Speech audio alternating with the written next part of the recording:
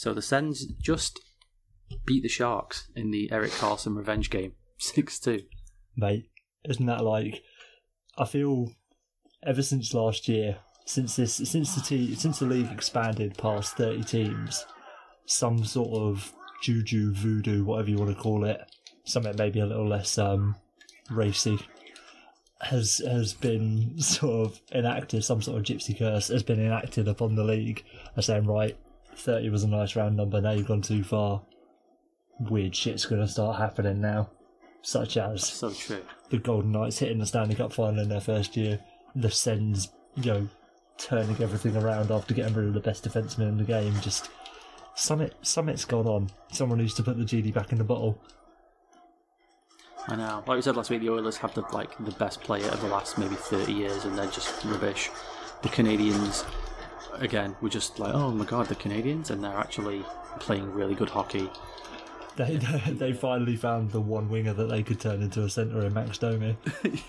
Yeah. I got me tell you, the Sharks were just poor then as well. Really were they? Poor. They've not. Terrible. They've not been that. Considering how bad some teams in the Pacific have been, some Californian teams in the Pacific. I just leant into the mic, but leant the entire wrong way. The Sharks really have not capitalised on. They should be running away with the division at the very least, if not the league, considering the roster they've got. And how many games are we in? 26 or something like that? Yeah, something like that. Too many. Yeah, I mean they should be at least 40 points clear by now. If not, they should be making Man City look like struggling. But yeah, they were terrible. Absolutely, it's very odd. Too many cooks, maybe, I don't know.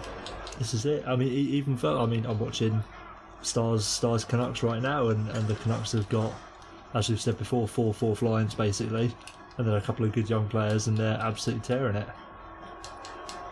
Oh, Jesus Christ! It's so odd. This is going to be the first game I've actually watched with Pettersson, all the way through, and we're 108 seconds into the first period, and he's already scared the shit out of me. You've already got PTSD. Oh mate, he's the most. Oh, go on. He's the most dangerous little pipe cleaner I've ever seen. Oh fuck! That is PTSD. sketchy. It's Pettersson traumatic stress disorder.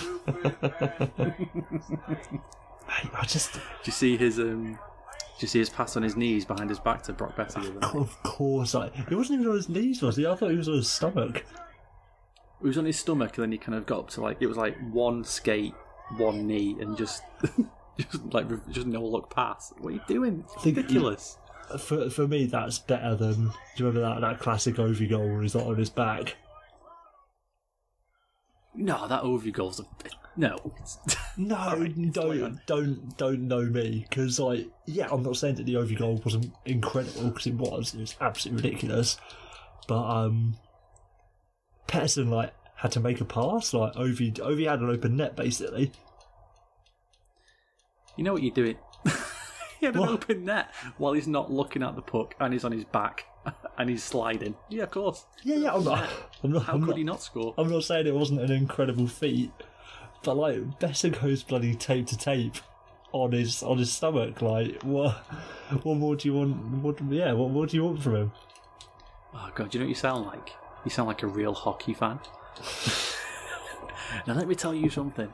That Ovi goal is amazing, yeah? But I'll tell you what's even better. Look at the assist. Look at this assist. It's all about the team. If it was Mitch Marner doing it, then or any Canadian player, I'd sound like a proper hockey fan. But he's Swedish, so whatever. Yes. He's Swedish. Yeah, because you're European. Doing it for Europeans, aren't you? Nah, still, I should be backing Ovi. Ovi's technically a European, isn't he? Oh, true, yeah, true. Good point. Are Russia in the EU? Yeah, they must be. You'd have thought so. They must be. They just force the way in, don't they? I don't know, I feel like they also must not be. That's a good point. They must be, but they also maybe shouldn't be. Turkey's not in it, so Russia probably isn't in it as well. Yeah, maybe.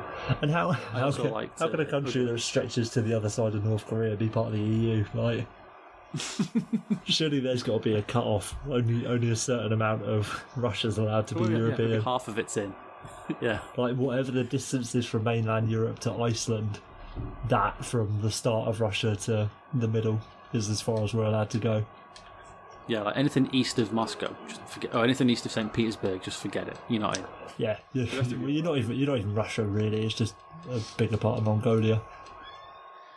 Hey, speaking of Mitch Marner, did you see his assist when he got handed the stick from the equipment guy? Are we just going to do all of the show in this first 5 minutes? We're going to touch on all the big points.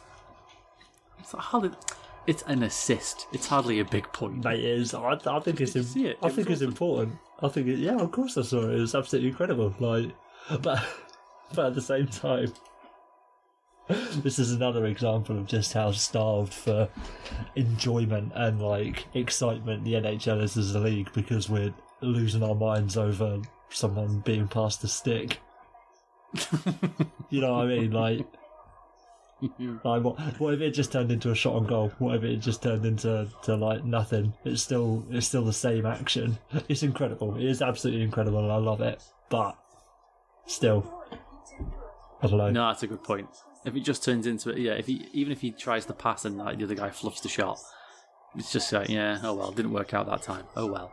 But because it actually worked, everyone's losing their minds. And especially, you wonder if, I don't know, maybe someone else who wasn't Flavour of the Month had done it, we probably wouldn't care that much. Or maybe somebody not a Leaf. Maybe. Yeah, if Matt Zuccarello did it, then I don't think we'd necessarily be absolutely losing our minds over it, would we? No, that's true. I feel like we should preface the start of the show. We're already too late, really. There may be some mild Red Dead Redemption 2 spoilers in the background for 5 minutes or so. Do forgive us. if we can work that out afterwards, that'd be nice. Not me, folks. I'm a goddamn professional. It's it's amateur boy Will over it. Family man, mate. Nothing wrong with being a family man. Ah, look, you're just the epitome of a good Canadian boy, aren't you?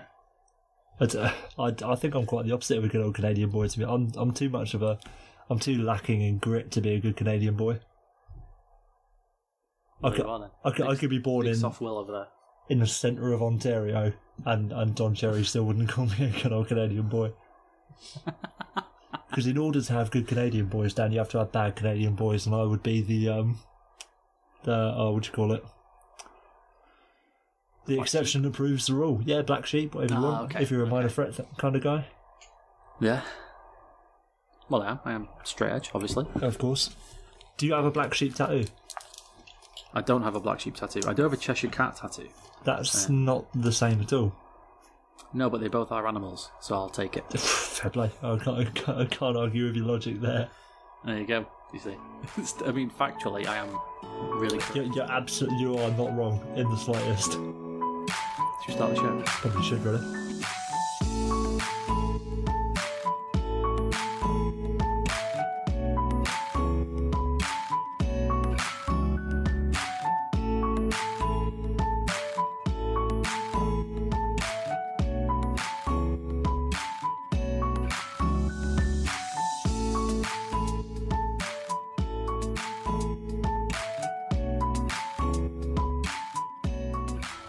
Hey everybody, it's that time of the week. Welcome to the Smooth Recap. The city of brotherly love really earned its name this week, as neither team takes a penalty in the Philly-Toronto game. Ron Hextall really changing the mentality there. Let's see how that goes for him. Elias Pettersson is making a mockery of not just the NHL, but the sport of hockey as a whole, proving his otherworldly skill by making plays while sliding on his belly like a penguin. Speaking of penguins, in Pittsburgh, Mr. Taken for Granted notches a 5.5-minute hat-trick, the 11th of his career. Another Scandinavian playing the game on easy mode is Patrick Laine. The Finnish finishing phenom netted 5 against off-season champions St. Louis. The year was 1923. The Montreal Canadiens win their second Stanley Cup. The silent movie The Covered Wagon is the highest grossing movie, and Patrick Marleau was born. This week, he celebrates, skating in a fuck-ton of games. Goalies aren't the only ones getting their drinks knocked over, as an unsuspecting fan in Calgary has their beer spilled by a mischievous Tyler Seguin during jumping into the boards. Alex Ovechkin scores his 625th goal, tying Jarome Iginla and Joe Sakic for 15th on the all-time goal-scoring list. Dave Andreychuk in 14th should be wary of a red laser dot on his person, because there's a Russian sniper targeting him now. First it was licking, now it's lip tickling as we enter a new era of agitation. Has Ryan Reeves paved the way for more wacky distraction tactics? Oh God. Matt Duchene's just ruined my no-nut November by backhanding a puck out of the air from the right face-off dot past Anthony Stolarz. I should probably go and clean myself up. Mark Jankowski has decided to scratch his wingers after proving his status as a one-man line after single-handedly dissecting 5 coyotes before reversing the puck between his own legs as well as Anthony Ranta's. And that was your smooth recap. Did you enjoy that one? I feel like that was I feel a little bit violated after that, I must be honest. Everybody should. Sorry, folks. I don't think you're allowed to mimic that sort of adult activity without prior warning. Especially we'll put an explicit content lyric on this on the title of this show. I don't know how other podcasts do it who like do it over Skype, whether they do it with the video element as well. But just so people know, Dan and I can't see each other, so for all I know, he actually was, doing the dirty in the privacy of his own home. If I was going to do the dirty, it would be to that Matt Duchene goal, because that was fucking sick. That's just ridiculous, isn't it? Like, how can he even do that? I feel like he could score no points for the rest of the year and still be considered an offensive, had one of the best offensive seasons of the year. I think the problem is now as well is that we're getting to the point where, to be highlight worthy now, you're having to start doing things that are just really ridiculous. And okay, yeah, so Sid last year bats one out of the air and everyone loses their shit. Then he knocks one out of the air to himself and bats that in. Now everyone loses their shit a bit more. Now Matt Duchene's doing it from the right face-off dot. What? He was miles away. Miles away. Do you think the last couple of years, not the last couple of weeks rather, we've had that Matt Duchene goal, the aforementioned Pettersson assist from his knees or his belly, the Mark Jankowski goal. We've had some the Rasmus Ristolainen absolutely deaking his way around every single person on the ice. Like, I don't know if it's just an exciting couple of weeks for the NHL or whether it's the way that the league's going where everyone can stick handle now, everyone can deke. Like, we're going to get some really, really nice looking plays in the future.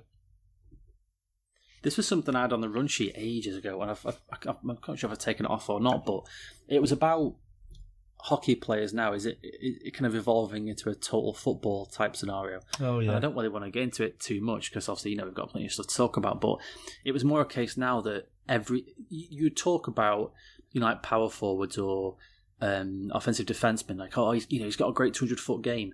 Everybody now has to have a 200-foot game. It's almost seen as like, okay, well, if you're going to play in this league, you have to now be able to defend and attack, make passes, block shots, do everything. And I feel we're just getting that way now. I mean, that Ristolainen, Jesus Christ. You shouldn't be doing those things. I think a key part of that is like the evolution of the fourth line, like where you've got players like like Sam Gagner being used on the fourth line, and like your skilled young players being used on the fourth line nowadays, rather than just get some muckers and grinders down there, and you're not having a sort of a neutral hockey fourth line anymore, as it were. You're almost using it as another offensive option. So I think that's going to contribute to. The fact that those spots are open for skilled players automatically means there are more skilled players in the league. Definitely. Yeah, because it's that thing that as soon as one team has success doing it, what this league's like, it's just copycat, isn't it? As soon as one team has success, that's it. I have heard that once or twice before, that it's a copycat league. Exactly. And that's the same now. As soon as teams started realising their fourth liners can actually just play and score goals instead of just being a bunch of bruising, teeth missing dunderheads, that was it. Anyway, Will, who's winning the cup this week? Winning the cup this week are your Chicago Blackhawks. Interesting. Because how can you not win the cup when you're making trades as wise as they did, where they turned one NHL player into 2 NHL players, Dan? If you carry on like that, you can have all the players in the league. It's just some wizardry by Simple Stan maths. Bowman. This is it, mate. Quick maths. Simple maths, yeah. So if Bowman can apply that to the standings and he turns one game into 2 wins, we've not got any hope, really, have we? It's very true. We're on the brink of another dynasty there. I think we really are. They're going to win the cup in 4 games somehow. So, I was going to say, yeah. I've winning the cup this week. I've got the Vegas Golden Knights, Will. Really? Yep, they're going for their second Cinderella run. Currently sat third in the Pacific, 5 W's in a row. The Pacific, as you pointed out last week, is a trash division. Pacioretty's on a little punch streak there. I think it's 7 games in a row with a point. Flowers pulling shutouts again. So yeah, they're on a bit of a hot run right now. And why not? And they actually beat the future Cup champs 8-3 in the past week. Yeah, so I suppose if that's going to win you the cup, then beating the champions is what's going to do it for you. Or the future champions, should I say. Future champions, of course. All right, who's not winning the cup this week? I'll tell you who's not winning the cup this week, Dan. And if I had my way, he wouldn't be winning another NHL game in his career. So he would be bounced down to the minors as quick as you could imagine. You know him, you love him. It's Milan Lucic. I saw a fantastic little stat about Mr. Lucic earlier today. Are you familiar with the player known as Alex Chiasson, or Chiasson, however you want to pronounce it? Chiasson, yes. Him of the story I told a few months ago about oversleeping on the bus and them breaking into his room only to find out it wasn't his room. It's a good story, and that's what he's most famous for. But even more recently, he's been going on a bit of a scoring streak, Dan. I don't know if you've heard about this. Have you heard about this? Have you heard about this? Over the last 18 games, Alex Chiasson has scored as many goals as Milan Lucic has in the last 100.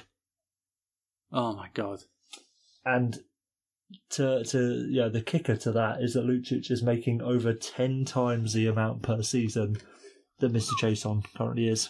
Lucic getting $7 million a year and Chiasson on $650,000. So it just gets better and better every day. Oh man, sad, really, isn't it? Yeah, it's not good. Yeah, not good at all. It is a fall from, on the, not in all seriousness. Go on. Let me hear a Bruins fan defend Milan Lucic from the other side of the continent. Please do tell me. It's not a defence. It's just it's sad for me as a fall from grace for somebody who I absolutely loved. I loved Lucic when he was a Bruin, and it's a sad fall from grace. Do you think this would have happened if he was still in Boston? I don't know because I don't think. I wonder if when he went to the Kings and then when he went to the Oilers, he felt the pressure of, I'm at a new team, I've got to do this, I've got to do that, I've got to try harder, I've got to maybe fight more to get myself in with these fans or make them think I've not just come here for the money or something like that. And it's just, it's just cost him. I mean, there's no way he's bouncing back. I'll stake my tiny 0.1% reputation on it. That's it now. He's just not going to be ever anywhere even close to being the player he was again. Oh mate, it's over for him. Yeah, think about players going on waivers the past few weeks. There's been Carl Alsner was another one who's obviously been sent down, hasn't he, as well? Well, I think it's a bit of a different one, Alsner versus Lucic, because when Lucic actually signed that contract, it was a bit too much for him. And the hard thing was he was always going to be compared to Taylor Hall because he's filling in Hall's spot on the lineup. But Lucic was a perfectly serviceable player, and you could argue that he sort of was worth that money. True. Carl Alsner, never in a million years was worth, what was he getting, 5.25, 4.95, something like that? It's roughly something $5 million. around 5. At the time of signing that, it's like, oh shit, that is a bad choice. And the Lucic deal was bad at the time, but it wasn't that bad. No, true. Yeah, nobody at the time was going crazy were they saying how bad the deal was or anything. They were just saying, well, yeah, it's a bit much, but it's it's what you had to get to, what you had to pay to get him away from other teams, I suppose, who were obviously interested in him. But yeah, Alsner was definitely a head scratch when it happened. Well, it's bloody Jack Johnson before Jack Johnson, wasn't it? Jack Johnson before Jack Johnson. Shout out to Jack Johnson, who I heard on the radio today when we were having some dinner. Banana pancakes, however. Yeah, the actual Jack Johnson. I'll tell you who's not winning the cup this week, Will. It is the streaking, in a bad way, Vancouver Canucks. Oh, don't say because that. You've just doomed me. You've doomed me for the rest of the day now. Thanks. Thank you so much. And I've just to keep you updated, we're 12 minutes into the first period, and I think Pettersson has had 3 high danger scoring chances, so I'm feeling really confident right now. That's it though. That's his only 3. He's lost it. I'll say. Yeah. And this is what it is. Honeymoon period's Vancouver over. Canucks now. Yeah, just the Scooby-Doo gang. The bunch of pesky kids running around, causing havoc, making a mess of things. And now the adults have turned up, and suddenly it's 1 win in 11 games, and Elias Pettersson's a bust. So, simple as that. 1 win in 11 games. It's this thing, there's just too much to keep track of. Like, I don't even know what's going on in this league anymore. We need to retract down to like 8 teams. Keep the 31 teams. Just have 1 game a week. Games at the weekend.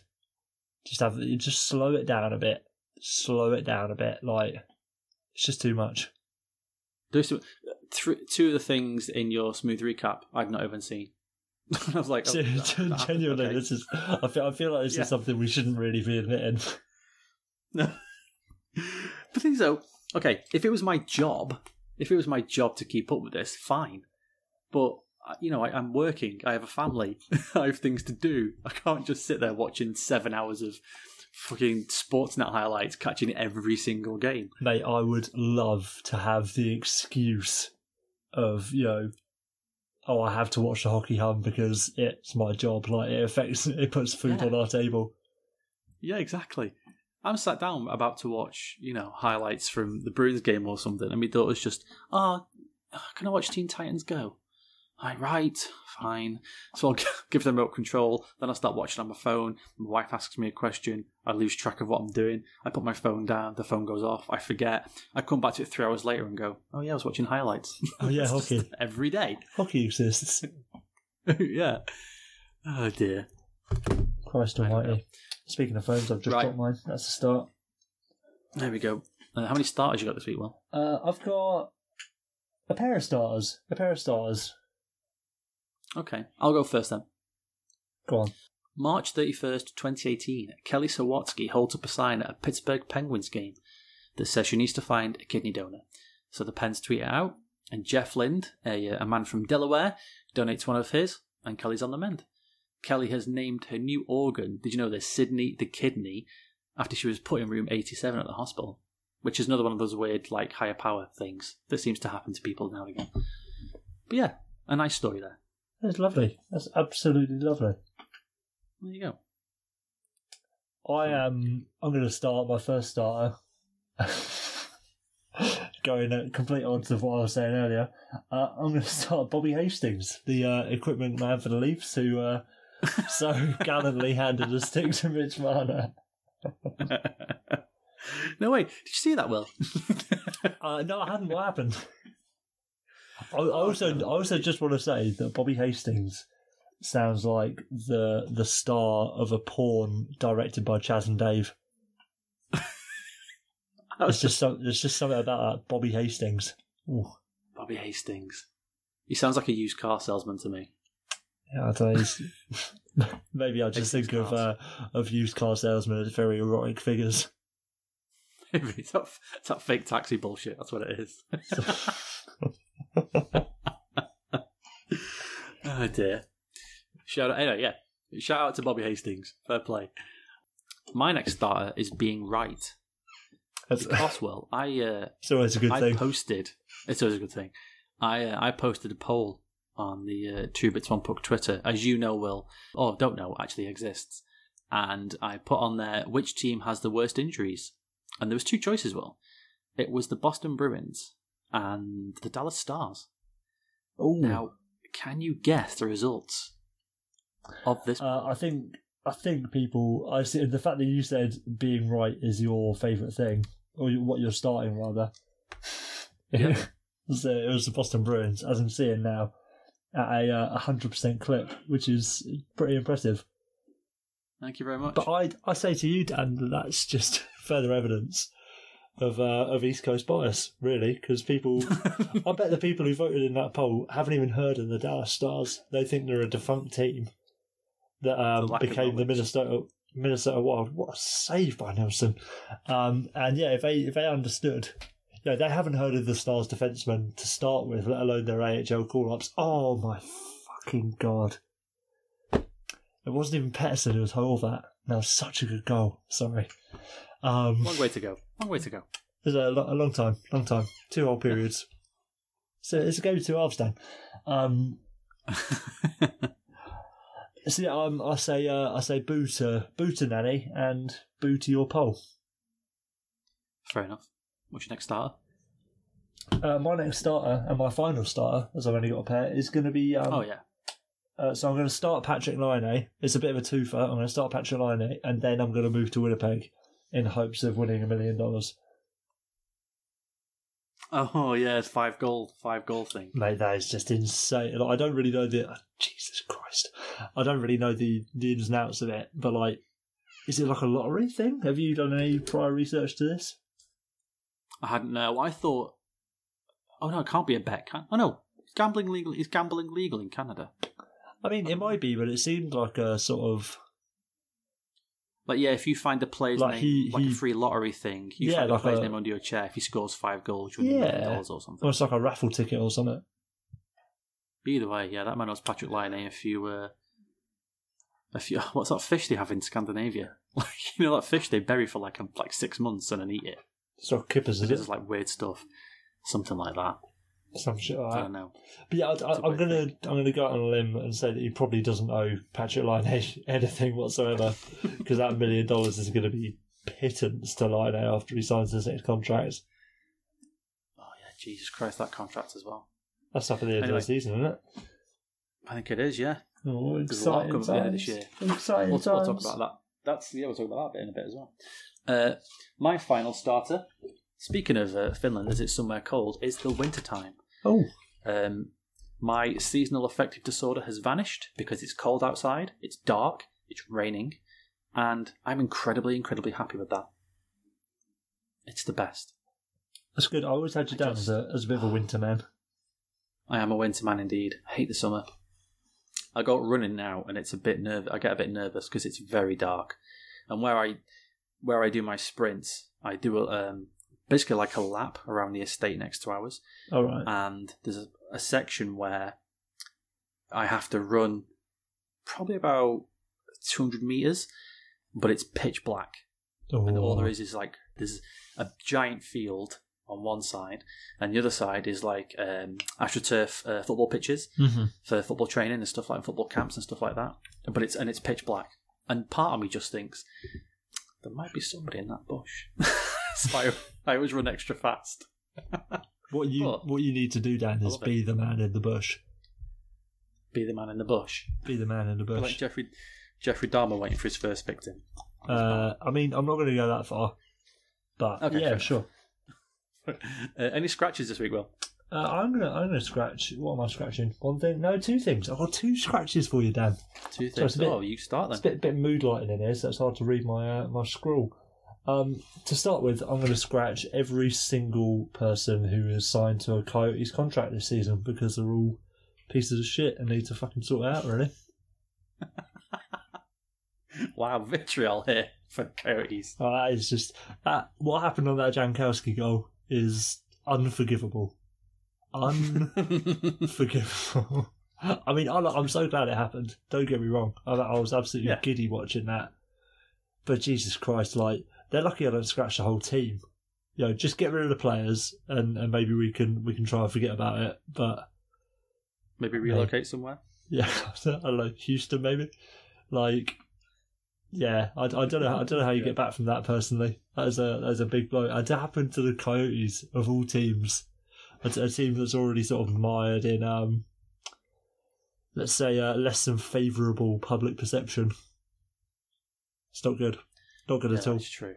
Fair point. I only got 1 scratch this week, and it's a common complaint, but one I'm going to put into this segment, and it's no own goals. And then here's Point. I'm not sure. I think, is that an own goal? It is. It is an own goal, yeah. Sami Vatanen trying to clear the puck, shoots it right into his own net. Because Braden Point getting a goal when Sami Vatanen clearly swipes the puck into his own net with a Lightning player kind of close to him is just stupid. And it's one of the few things I hate. How are there no own goals? There is a goal, a player from his own team puts it into his own goal. It's very simple. How is Braden Point credited with that goal? I don't understand. This is the thing. Mad. I get like, because in football there's quite a large, I don't know, own goals encompass a lot of things that in hockey, like Yes. deflections and such, they are a part of hockey, and I don't necessarily want to see those become own goals. But at the same time, when you've got people like Chris Russell absolutely smacking them into their own net, Patrick Laine, if anyone remembers that, like those have got to be chalked up as like, right, you need to accept that. Yeah, we have like we said before, we have the dubious goal panel over here, which is they review own goal. Well, if it's like the Sami Vatanen one, no, that's an own goal. But if it's a deflection or it goes in off his skate or something, you can still credit it, to the player who's taken the shot. Because if it's still going in pretty close to the goal, that's fine. But when a player, like you say, just blasts it into his own goal trying to clear the puck, that's just stupid. Anyway, That's got to be quite a fun job to have, working on the dubious goal panel. Like, that'd be an amazing job. Like being the Grinch of sports. Although to be fair, hockey fans are like, oh my god, how can you credit this as an own goal? It was clearly going at fucking fans. It's like the player safety department, like at NHL dubious goals panel, just getting tons of angry tweets and fucking shit thrown at them. Or just like offside review, like goaltender interference and stuff like that. Yeah. Same thing. Right. What's your Terrible. scratch? My other scratch, and our final scratch for the week. I don't know this man's name. I don't know the team he plays for. I don't know his position or even his jersey number, Dan. But I'm going to scratch the kid that was trying to eat pizza through his fucking cage.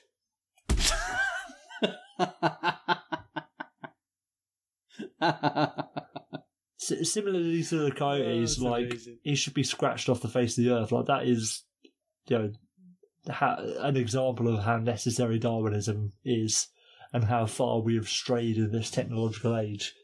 That our youths are trying to eat pizza through their bloody cages, and he wasn't even doing the fold down the middle thing. He wasn't even helping himself. He was doing something stupid, and he wasn't even doing the stupid thing in the most logical way of doing it. There's just no hope for these kids, Dan. I feel that I must defend this boy a little bit. Was it you? No, as I'm the kind of person where I will get into ridiculous contests with inanimate objects, and I feel as though I have to beat them. So, and I can't think of an example now, but I could see myself sitting there on that bench with that pizza thinking, I'm going to fucking do this. I don't care what's going on. I'm getting this pizza through this mask. I could just take my mask off. I understand. But right now in my brain, it's a battle between me and this piece of pizza. This is the thing. He didn't even have that level of commitment to it. It just seemed like he wasn't even trying to eat this pizza. It was like, well, I can't argue with that. He was just trying to eat the pizza normally. He wasn't appreciating his surroundings. He didn't have his head up, Dan. It was like he was skating through centre ice, head down, and then Scott Stevens comes along and lays him out. But translate that into eating pizza with a hockey cage on. Should have told him Tom Wilson was behind him. He would have had his up and eaten it then. Fucking hell. That's the segue I didn't want to get. 7. Just. What, has he played 7 games, or was that his 7th game? I think it was his 7th game. Jesus fucking Christ. All I'm going to say is, because I'm not going to get on a rant, as I'm prone to ranting, I don't care. I don't care if he makes contact with the head or not. I don't think he does. I don't even think it's that terrible of a hit. I really don't. But, Tom, just don't do that, okay? Just don't even attempt to touch him there. There's no need to. You're miles away from him. So, that's all I'm going to say, because I don't want to get into a rant. Your thoughts, Will? The thing that really stuck out for me with it Yeah, you're absolutely right. I could give a fuck whether he hits his head or not. Like, I don't think he does, and that's a good thing. But like, that doesn't excuse it in the slightest. It was so like it was just too similar to the Sundqvist hit for me. Like, he's coming from behind. He's in a position where he doesn't need to hit the player. Like, it's just so unnecessary and so similar that it's just inexcusable behaviour. Absolutely inexcusable. Like, again, if somebody else had done that, if Matt Zuccarello had done that, it's bad, but at the same time, it's not awful. But Wilson has to know. Like, it's just further proof that he doesn't give a fuck. Like, he doesn't care. And whether he'd done it now, 7 games after his suspension, whether he'd done it later in the season, it's still evidence of the fact that he's not changing his ways at all. It's just blatant. It's like a twos up to player safety and the rest of the league of like, no, I'm not going to change. I'm not going to do anything about this to try and ensure the safety of my fellow players or actually try and play hockey. I'm just out to kill people. It's disgrace. Like, I don't think there's going to be any supplemental discipline on him as well. I think I read that earlier. No, there's not. Yeah, no, there's not. Which is just spineless from George Parros. Absolutely spineless. And I know there are going to be plenty of people that are saying, sorry, I'm ranting for you here, Dan. No, thank you. I appreciate it. There are people here who are going to be saying, oh yeah, you're just being soft or whatever. I wasn't even that bad of a hit. Like, why are we trying to take hitting out of the game? Like, no, I don't give a shit. Like, this is fucking Tom Wilson. He's Raffi Torres reincarnate. He is, like, he's the absolute antithesis of what we want out of a full contact sport. He is the problem. He absolutely is. And we need to get fucking rid of him. This is enough. This is enough. And I know it's overreacted on what could be seen as a bit of a nothing hit, but it's just the proof of his mindset going into hockey games. No, I agree. I feel it's the same. I can't think of an example involving a real life scenario that doesn't become completely extreme and wild. But if you try to stab somebody, but you don't stab them, you don't just say, well, like, okay, I go to prison. Say somehow I go to prison 4 times before the age of 30 for stabbing people, and then I come out and within 10 weeks I've tried to stab somebody else. You don't just then go, yeah, but you didn't. So, yeah, all right. The other guy hasn't got a concussion and he didn't hit his head. The point of contact wasn't his head. What do you fucking do? Like, who cares? The intent was there. The intent is there. And you cannot. There has to be. Sorry, hang on. No, you're fine. I see you starting me off now. I thought I'd done it enough for the both of us. I know. There has to. You have to make exceptions to rules sometimes. You have to, because you can't. If he does this, say 3 more times, and the same thing happens 3 more times to 3 different players, it's the players aren't looking. He makes a point of contact with the sort of shoulder. The player goes down. He's okay. On the 5th time it happens, and he hits the head, or the guy hits his head on the ice, and there's a serious problem. Like, everyone's just going to go mad and say, "Did you not notice this before? Like, this has happened 3 or 4 times now." And it's not the case it's happened 3 or 4 times. He's already done it. How many, God knows how many times. And it's just infuriating. It's infuriating. And I agree now. I am completely, it's absolutely spineless from Parros to not at least have a meeting and just say, for fuck's sake, what's your problem? You don't need to make that hit. You've got so much time after the player, plays the puck away to just not make that hit. Oh, God, it's maddening, absolutely maddening. Just to riff on what you said about prison, to maybe bring it back down to earth a little bit. It's like, of course, someone being on parole for whatever the crime might be. If someone's out on parole and say you're on parole for armed robbery, then you go out and get into a fight. Yeah, getting into a fight isn't armed robbery, but it's still going to be enough of an issue for the judge to say, right, you violated terms of your parole, so get the fuck back in jail. Like I it's feel it's not. It wouldn't even be a fight. It's a fight, but then you pull out a gun, so you're armed. yeah. I mean, it's so clear cut that it's like the exact same offence that he got done for. That led to the whole arbitration bullshit and the reduction of his suspension, all that kind of thing.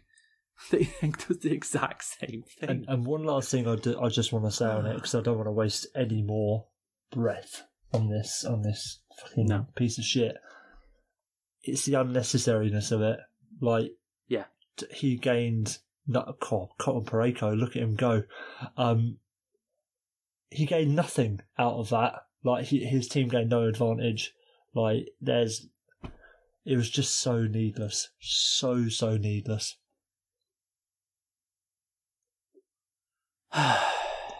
No, I agree. Anyway, did you see that Cotton Pareko goal last night? If we transitioned a bit nicer, that was alright, wasn't it? One-handed all the way from the blue line. Yeah, one-handed deke, one-handed goal, nothing major. Yeah, nothing. Jesus Game Christ. As of, just quickly, 4 minutes ago, Nylander watch, still not signed. I had a mouthful of drink I was ready to spit out. So we are people. I know this is not going to matter when you're listening to this. If any of you are listening to this, hello, Joe. Shout out to Joe. 8 minutes away. We're 8 minutes away. I cannot believe this, Dan. I'm absolutely buzzing. I can't fucking believe that we're here. Like, I can't either. Even if it happens in this next 8 minutes, whatever happens in the next 8 minutes, like we were joking 6 weeks ago of December 1st, keep your eye out for it. I'm actually fucking here. This is like further evidence of the voodoo that is on the NHL. Like, I can't. I don't know what to say because I don't know what's like. We're in uncharted territory. This is mad. I would love to know what they've offered him. I would love to know. I have to think they've offered him less than, like we've said before, a Pasternak type deal. They must have offered him less, otherwise you'd sign it, right? Does he believe he's that much better than David Pasternak or those players who got, like Johnny Gaudreau, who got that kind of deal? That's the only way. That he knows what Marner and Matthews are going to get. So he's saying, well, hang on a minute, you can't pay those guys 10, 11, 12 each, and I only get 6. You can fuck off. I don't know. Or maybe, Dan, maybe he just wants out. For whatever reason. Maybe like we said, another team's already told him, well, you come here, we'll give you 8.5 or something. And he's just trying to engineer a way out. He's doing a Tevez. Do you remember Carlos Tevez not playing for Man City anymore? Oh, yeah. Where is that now? Sell me. Yeah. I'll see you later. Don't pick me. I'm not going on as a sub. You can get knotted. I'm going back to Buenos Aires. I'll see you later. Yeah. Like, I know. This is the thing about the whole saga. Like, it's so locked down that, like, we just don't know. Like, we don't know what Nylander's been offered. We don't know what he wants. We just, mate. Oh, it's so exciting. And I cannot believe it. I know this is thoroughly uninteresting, but I just cannot believe that we're here. Like, this is absolutely mad. I'm on tenterhooks. Mate, just talking about him more is making me buzz. And we're so close to the end. Like, he's going to sit out the season. I'll tell you now, like, because nothing's happened. We're now 6 minutes away. Like, he's going to sit out the season. It's just, it's just bizarre. It's bizarre. I think, to an extent, whatever happens in the next probably 5 minutes and 40 seconds now, like, what? Why has it come down to the wire? Not even clearly, isn't it? Like, Dubas knows he's got these cap issues that are going to be coming his way at some point, and he has to keep some players like cap hit down in some way. I think that's the only explanation. Like Dubas is set on like a Kucherov type deal, just in the sense of, look, you're a restricted free agent. There is next to nothing you can do. this is what I'm offering you, take it or don't play hockey in the NHL, your choice. That's the only way it's got to be, isn't it? Without knowing what he's been offered, we can't judge because you don't know. Because all right, I understand. Say they offer him, I don't know. Throw me a figure, but not a great figure. Something like a bridge type. Say 2 years at $4 million or something. Do you know what I mean? Something like that. Subban took 2 years at 3. Yeah, and that was when he won a Norris Trophy. Let's say they offer him 2 years at 4. Okay, yeah, I get it. To your regular everyday schmo, $4 million, a hell of a lot of money. I get that. But if you're William Nylander and you know that Mitch Marner's contract's coming up and Austin Matthews' contract's coming up and they're going to be making 10, 11, you must be thinking, there's no fucking way I'm taking 4. Like, I spit at your $4 million. Because you would. And he's got his agent in his ear, like that. I'd be thinking the same thing. You're going to pay those guys all that money. And it's not like he's underperformed. He's an excellent hockey player. He's amazing. And we were talking about Radulov last week, walking onto a team. Oh, Jesus Christ. You can get Nylander on your team? Oh, take it all day, every day. He's phenomenal. But then you say about the Marner and Matthews contracts, they haven't been signed yet. Well, we haven't even negotiated Matthews and Marner contracts. What if it happens with Marner and Matthews as well? What if we're sitting here this time next year and neither Marner nor Matthews are signed as well?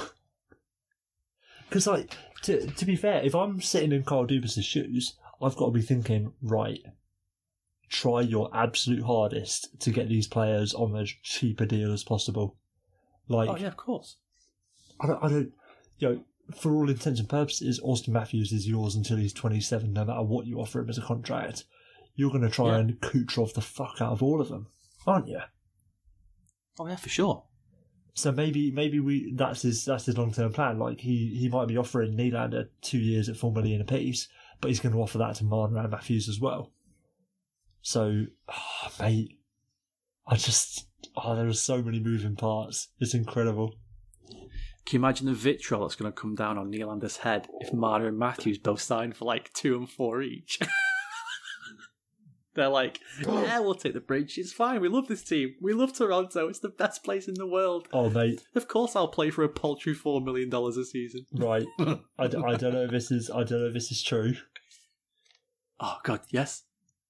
But Thomas Ross at Rosen Rosander on Twitter, translating from, I assume, Swedish, here that Lil Face, Nylander Jr., there you go, is signed with Maple Leafs near $7 million USD per year. Yeah, just got it. Darren Drake, a tweet 1 minute ago, told Nylander is staying, done deal, 6 years. Yeah, Johnston's got it. Johnston's got it. AAV's just under 7 mil, 6 years. There we go, people. You heard it here first. 4 weeks later, whenever you're listening to this. Breaking news. Breaking news. So again, why? Why? Right, that says to me then, they clearly offered him less. They've clearly tried to bridge him. If it's, I've said all along, if you offer him a Pasternak Gaudreau deal right now, he's probably going to take it because he'll still be young enough to get a massive deal again when he'll make mega money. Because what is he now? 21 as well. Yeah. So he'll just be 27. He'll just be up to UFA years when he signs his next contract. So he'll be on like bloody 10 million. But the way the cap's going, he'll probably be in definitely double-digit millions, 8 figures. Exactly. So I think that's what happened. I just think they just tried to keep lowballing him. Yeah, until like 4 o'clock today, he was saying, fuck George Bush Senior died. Not breaking news. Sorry, when was that? Yesterday. Oh, fair. It's just popped up on the Stars on the Stars game. There you go. So sorry, until like 5 o'clock Canadian time today, they must have been like, we'll give you 50p a year. We'll give you league minimum for 8 years. Like, just absolute lowballing. But then it's not a done deal. Friedman's 6 by 6.9. Oh, is it official? Yeah. He said it's convoluted because of the cap, but he's told 6.9 is the key number. Mate. I'm sure that means. And then, because there's that complication where, because he signed halfway through the year, he gets like an inflated cap hit, doesn't he? Because it's 6.9 million spread over now until April the 9th or whenever the regular season's ending this year. Yeah, of course. So it turns into like 9.5 or something like that, which is crazy. There we go. Mate, which I don't think is fair. I don't think it's fair either way. Like his cap hit should still be 6.95 or whatever it is, and he shouldn't get paid for all the days that he wasn't working, should he? No, true. If I didn't turn up for my job for 2-3 months or whatever it's been, and then come back and say, "Oh, right, you got to pay me for all those days," no, mate. No, mate. So you were on. I don't think so, Sunshine. Yeah, I do not think so, Sunshine. Whereas Willie Nylander swanning in here with his soft European arse, saying, "Right, all that time that I was just kicking it back in Sweden, making Instagram videos about Drake songs. You're going to pay me for that time," and Dubas is going to say, "Yeah, all right." It's fucking bullshit. He's fucking European. We'll find out one day.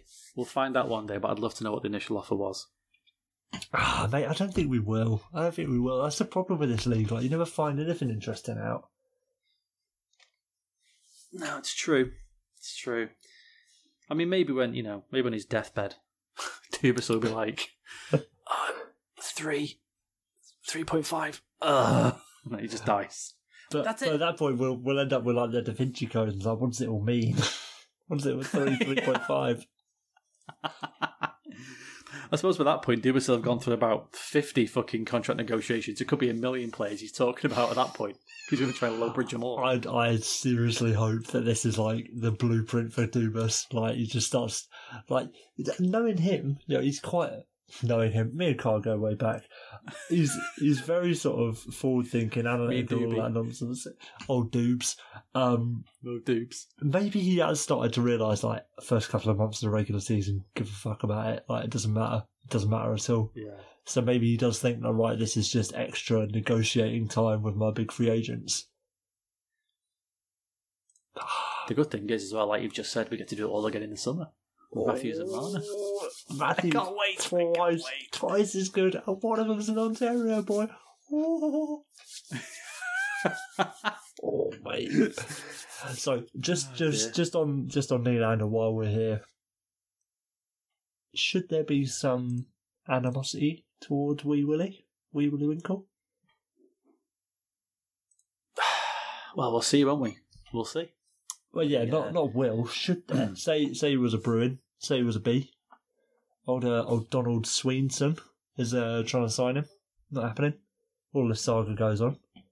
People probably don't give.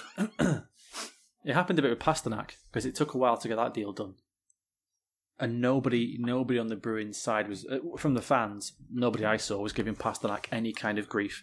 It was just Sweeney, get him fucking signed now. Yeah, but get him signed. Get him long term. When did he sign though? October? Honestly, I can't remember. There you go. It wasn't enough of a holdout to register. If it was a holdout at all, you know what I mean? Not exactly breaking news here, folks, but Boston fans can be a bit of a rowdy bunch. A wee bit rowdy. Yeah, you would have. I would have thought there would have been at least some voices in the tweets I was seeing saying, "Oh my God, I can't believe Paster's doing this. What a disgrace! We made him." No, there was not any of that anywhere.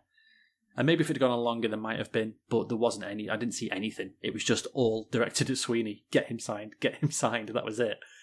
So, then that's different. There'll be no vitriol. There might be a tiny bit for the first couple of days, but he's going to start scoring goals and making assists, and no one's going to care, are they? Because that's what sports fans are like. It's going to be dangerous, isn't it? Like, Matthews has just come back from injury. Nylander's now officially a Leaf again. Like, oh mate, it's going to make me sick, actually. That's the thing. The Leafs are playing this good, and he's not even played. He's not even turned out for them.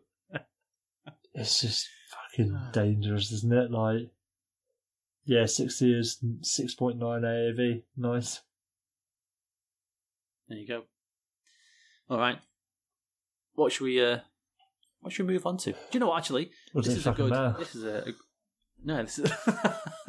It's over. This is a good segue. Is that Braden Point and the Lightning's cap room? Who? So, what? Braden Nylander? No, I don't know. Mitchell Point? What? Mitchell Point. So Braden Pete. Braden Pete. Christ. That's my one for the week. Do we even watch the NHL? Like, do we know anything Not about enough, it? apparently. Braden Point, first season, 40 points, 68 games. 6 points, 82 games the next season. Average. Now he's sat around 34 points in 27 games. Nothing major. If you look at the he's due to sign this summer. And if you look at the Lightning's cap space, they do not have much room left. So Julian and the Breezy boys there are going to have some decisions to make.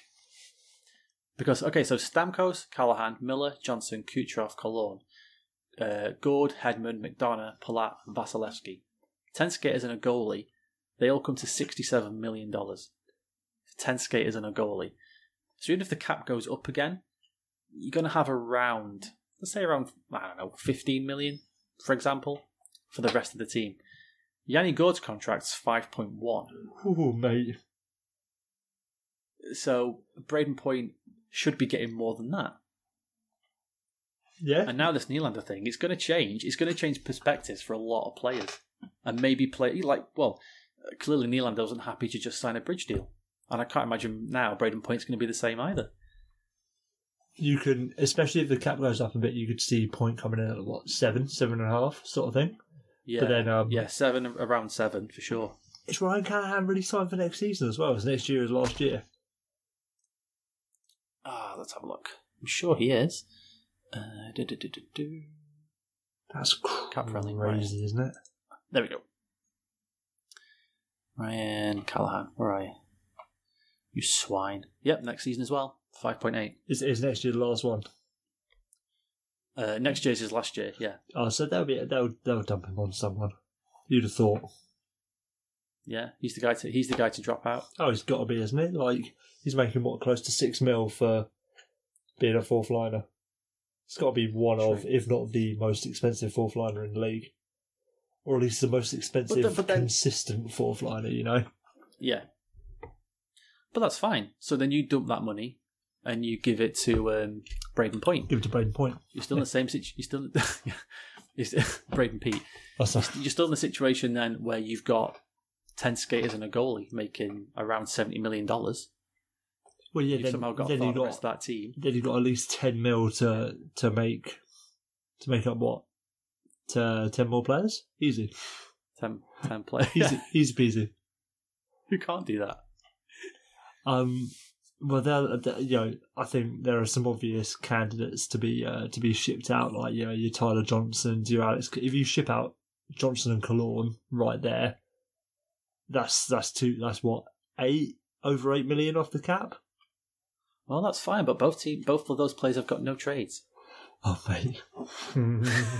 It's all... Because as we all know, Stevie Y did love a no trade, didn't he? He loved a no trade. He's been painting in... Maybe this is again why Stevie Y's just like jumped ship. It's like, actually, I've painted myself a bit too much into a corner. There's a window here, so I'm going to jump out of it. And Julian, you enjoy the rest of this tenure here. He's on the phone to his wife saying, you know what, if we don't win the cup next year, we're fucked, so I'm going to have to leave, okay? I'll just take an advisory role. His wife's like, yeah, that's fine, that's okay. Just do that. What I actually meant to say, hon, is I miss you so much that I just can't do this job anymore. I want to come home and see you and the kids. But I need to see you and the kids more. But see, if the kids have gone off to college, I just need to see you. Yeah, I miss you. I want to read, whatever. Fucking hell. But I think, mate, it's dangerous, isn't it? Dangerous. But then I think, the no trades are the issue. That's the thing. Like, the contracts aren't necessarily awful. It's just the cost of having a good team. That's all they've done. That's their only crime. Their only crime is having good players and paying their good players what they're worth. The crime as well not the only crime, was giving them all no trade clauses. But yeah, that's the big crime. But then what happens? What happens? I wonder if we'll get to a point where the Lightning have got so many no trade clauses and they're so stuck up against the cap that, like, I don't know, maybe they will have to just fill in those 10 roster spots with people making league minimum who are worth league minimum. You know what I mean? Yeah. Just a bunch of AHLers. What happens with if a player's got... It would never happen, but I'm thinking if you have too many players on no trades and then you're up against the cap, but you have loads of players on no trades, does the league step in and just, like, take a player off you? Right, that one. You have to give that one away. I don't know. And, like, the player or the club have no say. I think, like, well, no trades aren't, like, set in stone sort of thing. Like, if a player's willing to be traded, players waive them all the time. There's got to be somebody who would waive it. Yeah, if, like... Yeah, I don't know. But there'd be a way out of it. But it would be interesting. Like, are you allowed to give every single player on your roster a no trade clause? Well, probably so. The fucking Lightning do, don't they? So, this is it. That's all they do. The only players who don't have them are on their bloody ELCs. Doesn't Dan Girardi have a no trade clause? Or am I making it up? He does have a no trade clause, yes.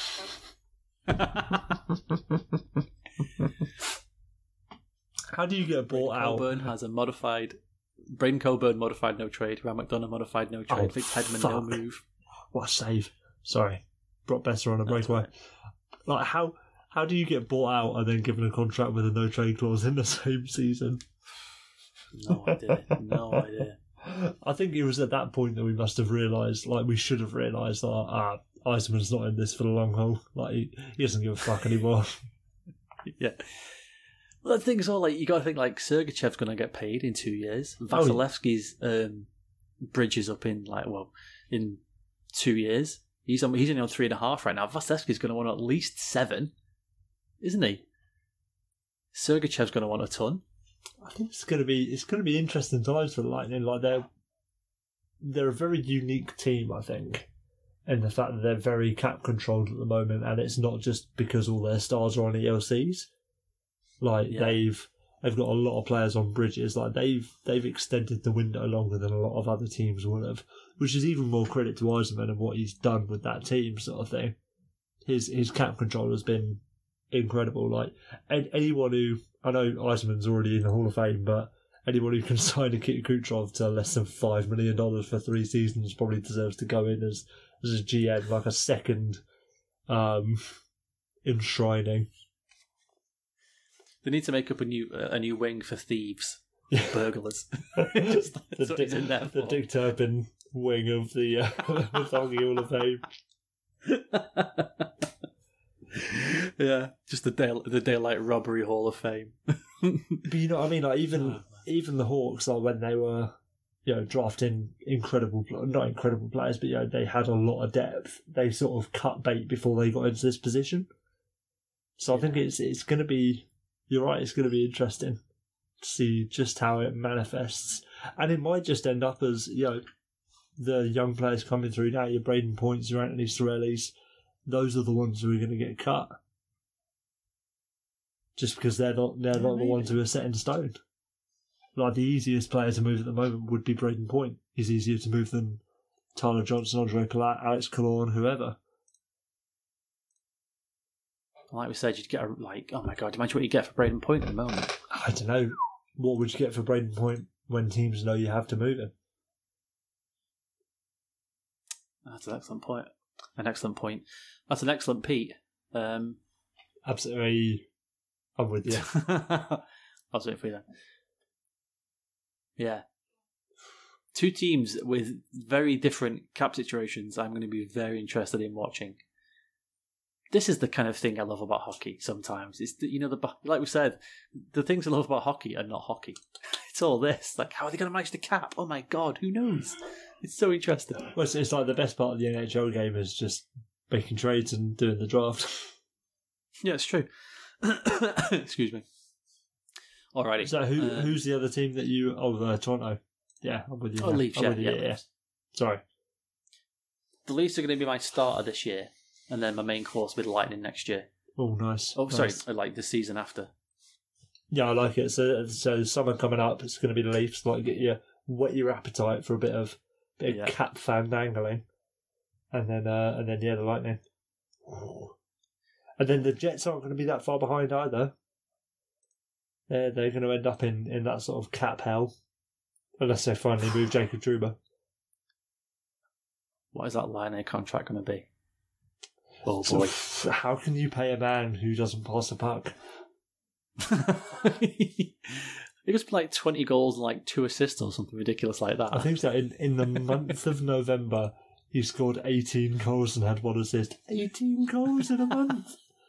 18 goals in a month. How? That's just insane.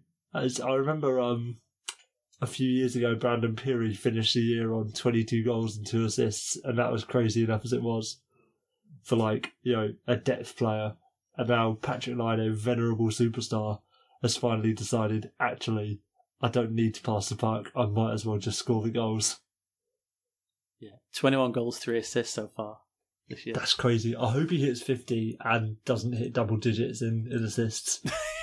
I hope he gets I hope it stays at a times 10. So he gets 50, 40 and 4, 50 and 5, 60 and 6. That made me so happy. I saw an incredible stat earlier. A beautiful, beautiful little thing. I'm just going to find it now so I can get it word for word. Right. So on November 18th, of 2018, the year of our Lord, Patrick Laine took his first day off from Fortnite in 5 months. And since November 18th, he has 11 goals in 4 games. Isn't that just what is going on in the world? What is going on in the world? What is life? We're so obsessed with Fortnite. I feel like that's something that Brian Burke is going to mention on Hockey Night in Canada tonight. See, he's going to be on 70 goals. I told him to start smoking and drinking and hitting broads, and he has done. And now he's hitting the back of the net. Oh yeah. If there's 2 things I love, it's hitting broads and hitting the back of the net. It feels like an advert in an old timey magazine or something, like Man Monthly or something like that. I think that's that'd be if Floyd Mayweather was a hockey player. That'd be his his sort of token quote. Mate, I'd have a little thing for you. Completely off topic. Well, not completely off topic. It is still hockey. Go on. Where are we? Just got to get my brain together. So we've had some players who have changed or left their teams recently. Players and backroom staff. Joel Quenneville. I'm sure you're familiar with that. Todd McClellan, former Oilers coach. I've heard of them people. And then Dylan Strome and Brendan Perlini were all fired or traded within 3 days of losing to the Calgary Flames, which I think is a bit disrespectful to the Flames because they haven't been that bad. Well, it depends how James Neal performed against them. Because I said that now he's the season's bust. That's what I was if he put in a performance against any of those teams, that's it. It's all just a slight against James Neal. Yeah, it's not the Flames, it's just James Neal. Oh my god, he has 4 points all year. And you let him get another point. That's it. Get out. Wait, James Neal is an interesting player. He's an interesting player, Dan. Because I think there are some parallels you can draw between young Jimmy Neal and Tommy Wilson. In the fact that James Neal, early in his career, well, not even early in his career, for a lot of his career, was known for murdering people. Yeah, he murdered Very true. Brooks Orpik by kneeing him in the head, which is a bit bad, if you ask me. And I don't think he's had any incidents like that for a while. And I'd say James Neal is more renowned. He's still known as being a bit of a shithead, but he's definitely known as a scorer as well as a shithead. Whereas Tom Wilson has so far refused to change his ways and is just known as a shithead. So I think this is slight comparisons I think you can make between the two. You're saying there's chance for growth then for Tom Wilson, and therefore you are fully behind him on his road to redemption. Is that what you're saying? That's absolutely what I'm saying. What I'm saying. I'm going to name my Red Dead Redemption online character Tom Wilson and hope to redeem him and his soul. Speaking of the Caps, a little link here, just a little story. Hey, Barry, on last Monday night, a mere 172 days after the Cup final, the Islanders played the Caps, and Barry Trotz finally gets his Stanley Cup ring. What took so long? 172 days? Give that man his goddamn ring. Yeah, I don't know. Immediately. I don't know what the score about that is, because it seems like they wait for players and coaches to come back and do it in person or whatever. I'm just thinking, don't they have a team dinner where they give them all out? 3 weeks after the Cup or something. Yeah, but I think you don't go if you're not part of the team anymore. Yeah, but surely if you've won the Cup with that team, you have a team dinner for the team that won the Cup. It's the off season, nothing's happening. I know you'd have thought so. You go on holiday, then you come back and you get your ring. But then, the rings aren't ready because they have to mine these thousands of diamonds until the start of the next season. By which point, they have to murder those poor African children who are working to get those diamonds out of the mine. You've got to get those blood diamonds. It's not a quick process. Yeah, exactly. That's true. So I think that's part of the problem. Like, it takes until the next season, by which time players have moved on, coaches have moved on, and then that's it. It's mad. I feel it's like a messy breakup with an ex, and you can't decide who's taking the stuff back to whose house. Yeah, to be fair, if I was Ted Leon's this, I'd be like, fucking Barry Trotz a ring. Like, you turned down my pittance of an offer of a contract. Yeah, exactly. I offered to pay that man £7.50 an hour to coach my NHL team, and he said no. Fuck him. It's like you're talking to your mate, and he's just, are you gonna give Mary his stuff back? And you go, she knows where it is. She can come get it. Like, Barry Trotz's cup ring's just been sat on Leon's desk for 172 days. He's like, I'm not taking it to him. He can fuck off. He's been wearing it. He broke up with us. He's doubled up. Everyone who's not with the Capitals this season, he's just got on all his fingers like, yeah, look at this. All right, so that he's Thanos or something. Licking him. Yeah. Like up his bum. Give him to his cat to play with. Steady on, mate. Right, Jesus. Fucking hell. Apologies to you, Ted. Did you did you see the Marlies Calder Cup rings? I didn't know. Right, so they've got I think they've got something. Go on, boy. Go on. Hold on. Oh, you fucking useless bastard. Never mind. Sorry, Blake Cobo breakaway. Unsurprisingly, didn't end in a goal. So I think it's like 112. They've got 112 diamonds to represent the number of wins the number of points they had rather in the regular season, and then they've got like 15 diamonds for in the top of it for how many wins they had in the playoffs to win the Calder Cup, which for me is a bit opulent, I suppose is the right word. Bit unnecessary. Are you fucking kidding me? Yeah. Look at this thing. Are you fucking kidding me? Is this how starved Toronto is a success? That they have to fucking do this for the Calder Cup? Like the average player's only like 80 grand a year. Jesus Christ, I'd be straight onto fucking eBay with this thing. Oh mate, innit? Like you'd earn 2 years salary off that thing straight away. How much do you reckon that's worth? Ridiculous. And that's blatantly sapphire in the blue in the leaf as well. And there's probably 27 diamonds. Is it 127? What? Jesus Christ. Well, yes, there's 100. Well, sorry, 127 stones. Sorry. So 112 stones, yeah, and then 100, and then 15 inside for the victories in the playoffs. That's just stupid. It is insane. To be honest, I've never paid attention to other teams' Calder Cup rings. If other teams have done this as well, then yeah, that's stupid as well. But it's because that looks like a Stanley Cup ring, and yeah, it does. The Stanley Cup rings are stupid as well. Well, let's make no bones about it. That's fine. that's the pinnacle of the sport. I have no problem with that. I still think it's a bit stupid personally, but yeah. Like if you run track in this, the Southwestern Sunday divisions, and you win a meet and you get a fucking giant Olympic-sized gold medal, that's fucking stupid.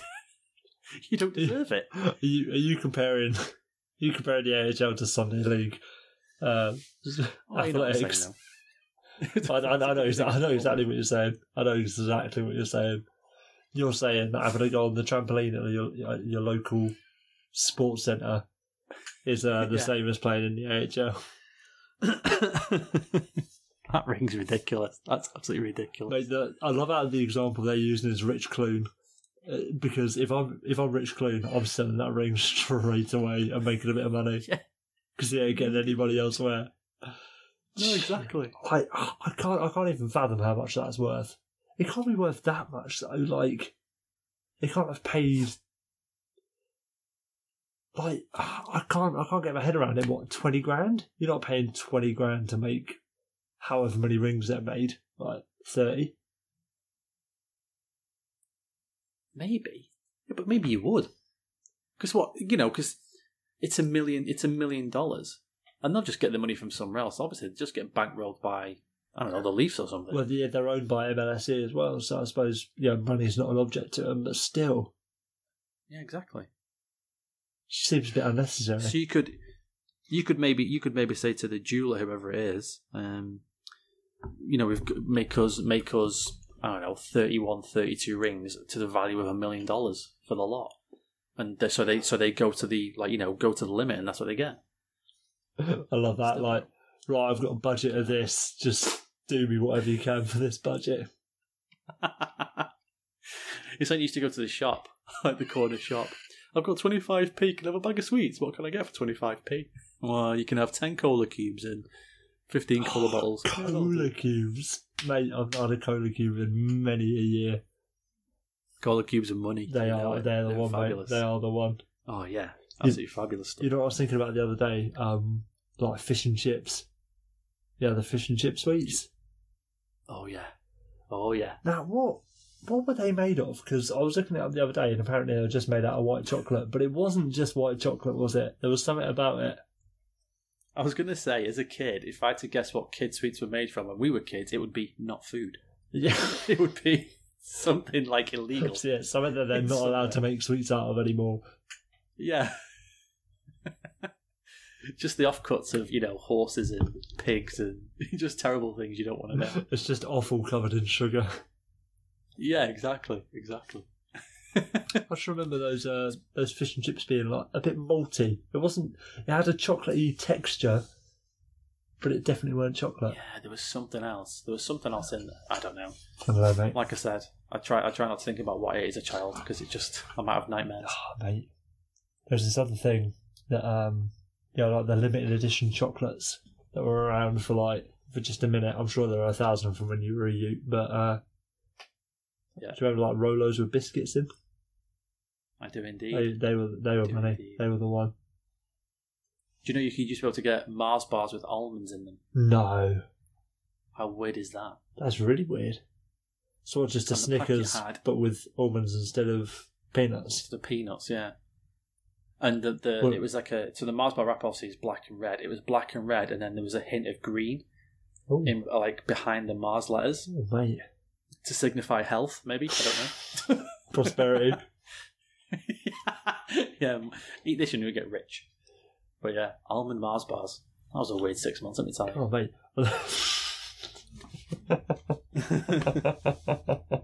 Life changing. How did we get to the point where basically the official sponsor of the England football team is the Mars bar?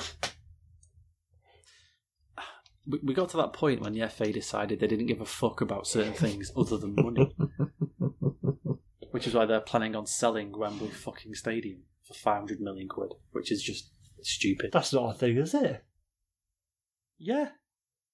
Are they going to sell it to Rich Clune in exchange for his Calder Cup ring?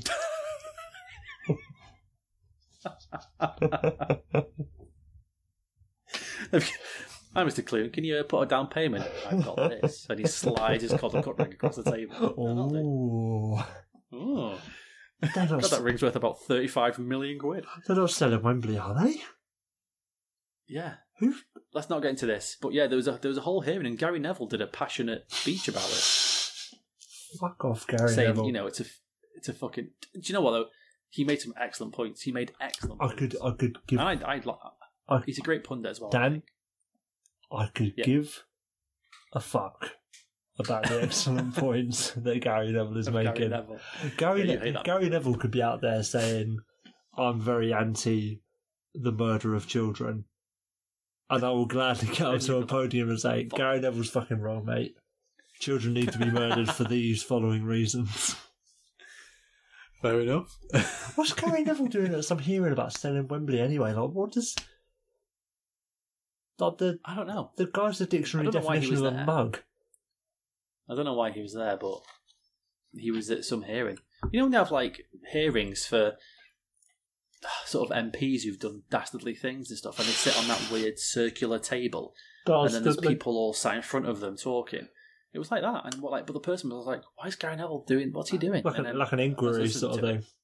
Yeah, kind of. He was just saying why it's a disgrace that Wembley's getting sold, and how, you know, why is this money being used in this way and stuff, and how they, you know, the FA can make money other ways, which were all great points he said.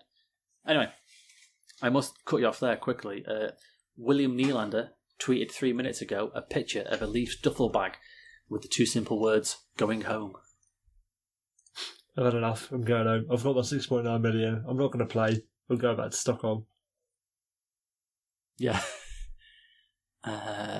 See, I'm scrolling through Twitter now. No, everyone's really happy. I was going to say, I'm crying. I love you. Welcome home. This is great. Yeah, there you go.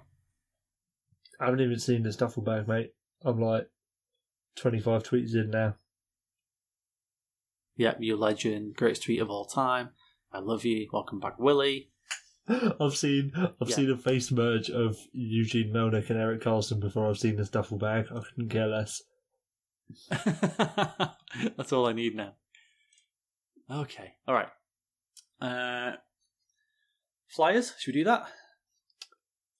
Oh yeah, mate. It's been. Did we didn't do a podcast last week, did we? Yes. No. We yes. Yeah, but it was on Wednesday. We recorded Wednesday. Ah, that was it. Because I had the funeral Thursday. I knew there was something. And now it's... What day is it now? Saturday. It's been a busy old time. There's been a couple of things... Your little girl's been fucking as ill as shit as well. Oh, so. Jesus Christ. It's been a week. It has been a long, long week. Again, folks, I know I harp on this sometimes, but we're just regular guys who do this because we love it. And sometimes we just can't get together. It's a fucking nightmare. Fucking funerals and poorly children and... Oh, God. It's just right. In the same way that we can barely get away with actually following the sport, like trying to get away with giving up most of your evening to chat breeze about this sport. And Not only is it hard for us to follow this sport, it's also hard for us to talk about following this sport. Oh, mate, what are we going to do? Right, Roddy Hextall. I was surprised. Yeah, me too. Considering that Dave Haxtell's still there was the most surprising thing. That's just weird, isn't it? Fired. Yeah, GM getting fired before a coach. How often does that happen? And especially with the GM being fired before the coach, and then the coach not being fired directly after that. You know what I mean? Yeah. And then fucking Holmgren and Holmgren talking to Haxtell, and then on the back of talking to him, they also fire Chris Pryor, the assistant GM, and assistant coach Gord Murphy. Like, clearly Haxtell's got something that they like. Mate, it's gone mad. And I think, like, yeah, they're not doing as well as they could be this year, Philadelphia, but they're set up. They are set up. They're deep as you like. Like, they've got a good team and they've got a lot of prospects. Hextall, by all accounts, has done a good job. Like, I think he's been really unlucky. Really unlucky. I think, until he got fired, I'd have happily put him up there as one of the top 5 GMs in the league. Happily. I agree. And he took over an absolute fucking shit show. A shit show. when he took over. And now that fucking Holmgren said in the or whoever the schmuck was on Comcast was saying, well, you know what? We've got a great farm system. We've got some amazing young players. We've got 7 million in cap space. And I'm thinking, yeah. So why has he gone then? Why have you got rid of him? Weird. Very weird. It's just odd, isn't it? Like, it's very much sort of indicative of a fundamental difference between what ownership want and what Hextall wanted to do.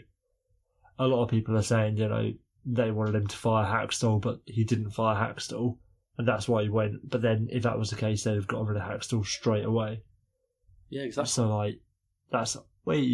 I just don't get it. Like, sorry, someone just fanned on a shot in like a major way. Okay. Yeah, it's just weird. It's basically like Stevie Eisenman stepping down, but he got fired. Is what it is. Like, I just don't get it. Oh, here we go. We got a scrap. Got a fight. Mate, why are hockey fights always so shit? It was there we go. Gavin Bayrufer versus Adam Gaudette, and Adam Gaudette fell over. I'd say there was precisely half a punch thrown. Oh wow! If you look at the Flyers team on paper, I mean it's a really good team. Courier, Simmons, Gostisbehere, fucking Konechny, Provorov, Giroux, Patrick, like JVR. Fucking hell, JVR. And then I don't. Sorry, I'm just I'm baffled. This is absolutely The day after, everyone's kind of saying, well, yeah, and I heard a few people saying about the goaltending was letting him down. But I think Brian Elliott's not been terrible, like 9-11 save percentage, 259 goals against. All right, that's not horrendous. They had fucking crazy injuries at the start of the season. They had something like 17 goalies and fucking like they brought in Calvin Pickard as well, who's since been waived. And I don't know, maybe that's something to do with it. I don't know, but I think it's like we said about the Winnipeg Jets before, is that they just held firm. They just believed in what they were doing, and they just held firm. It just waited.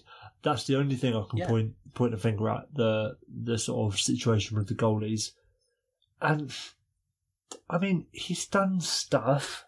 Yeah, it's not like he's just been sitting on bloody Steve Mason for the last 5 years. He has tried to an extent to maybe it wasn't as drastic as they want it to be. Well, obviously not as drastic as they want it to be, but yeah, I don't know. I just don't get it. And the other side of it, who are you going to get that's a better GM than Ron Hextall? I don't know. Chuck Fletcher's a favourite, isn't he, at the moment? Fuck me, that's going to be stupid, isn't it? Like, why would you hire the guy that? Because he signed the Parise Suter deals, didn't he? Suter deals, yeah. Fucking hell, like, yeah, like you've to hire a so it's just too much. It's just too much to hire a GM that was fired for your team being mediocre within the last 2 years, after firing your GM because your team's been too mediocre. And that's a GM who's built an objectively better squad than Chuck Fletcher did. Like, if they actually do hire Chuck Fletcher, that's going to be ridiculous. Just moronic. Me and you right now are doing the Jackie Chan squinting, like, hands to head meme in real time. Just going, what? I don't understand. What's happening right now? I just wonder if maybe last season, when they were looking like they'd sort of really turned the corner, if they'd wanted Hextall to make a big splash. Because loads of teams went out and at the deadline, didn't they? And, like we discussed, those first round picks just being fucking thrown away willy nilly. Oh, yeah. Just fuck it, have my first. First round picks for 50p. Maybe they just wanted him to go out and try and get a big name in or something. I don't know, but yeah, it's really weird. It's really weird for me, and this is going to sound a bit stupid, but like Dean Lombardi's got to be the guy for this. For what? All jokes aside, like he's already in the organisation, and for what I imagine ownership wants out of the next Flyers GM, and that's to that's to use the weapons at his disposal to make some trades and ultimately, bolster the sort of actual first team, for want of a better term. Sell off the farm to make the team better. Dean Lombardi's got a history of doing that. To link it back to the Flyers, he brought in Mike Richards and Jeff Carter out of the Flyers indirectly. Yeah, like he has a history of getting as much as you can out of prospects in trades. Dean Lombardi's got to be the guy. I like the idea that during some meetings, Ron Hextall's talking about his plans and stuff like that, and Paul Holmgren just looks over at Dean Lombardi, and Lombardi just kind of makes the big eyes as if to say, I'm not sure I'd do that. just needling, just putting little seeds of doubt in Holmgren's mind. Just slides him a bit of paper that says like Felipe Myers plus first round pick for Connor McDavid. Yeah, Jesus, Ron, why can't we do these things? You didn't even want to try and trade for McDavid. This is ridiculous. You're fucking pussy, Hextall. That's your problem. You got no balls. Going from a team that's kind of middling around and not doing too much to, at one point this week, the best team in NHL, the Buffalo Sabres. Sabotka again getting in over the blue line. Cleared in front. And Skinner couldn't quite get a piece of it. Well, stepped back again. Kept in again. Came in front of the net. Here it is in front again. Here's Skinner back.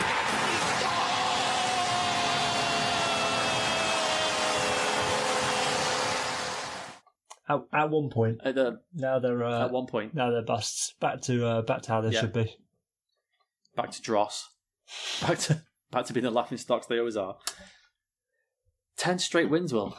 I think at the start of the season, I'd said, I thought maybe they could be the team that could, or one of the teams that could push on into the playoffs. They didn't make it last season. I'll be honest, I didn't think they'd go from, as Emily Kaplan pointed it out, the first team in history, or one of the teams in history to go from the worst team to the best team in the first 25 games. It's impressive, really is. To have the first overall pick and not be much of a jumper to then hitting that lovely first in the league spot in the early season is impressive, and they're doing well. It seems like it's all coming together. I'm still a little bit like, it's not really. I don't see them as a proper juggernaut yet. They're not a proper titan. They're doing really well, and they do have a good squad. But I agree. I feel like I've got to see a bit more out of them. Especially when you've got players like Casey Mittelstadt's not doing as well as he could be, sort of thing. No, true. So they're not.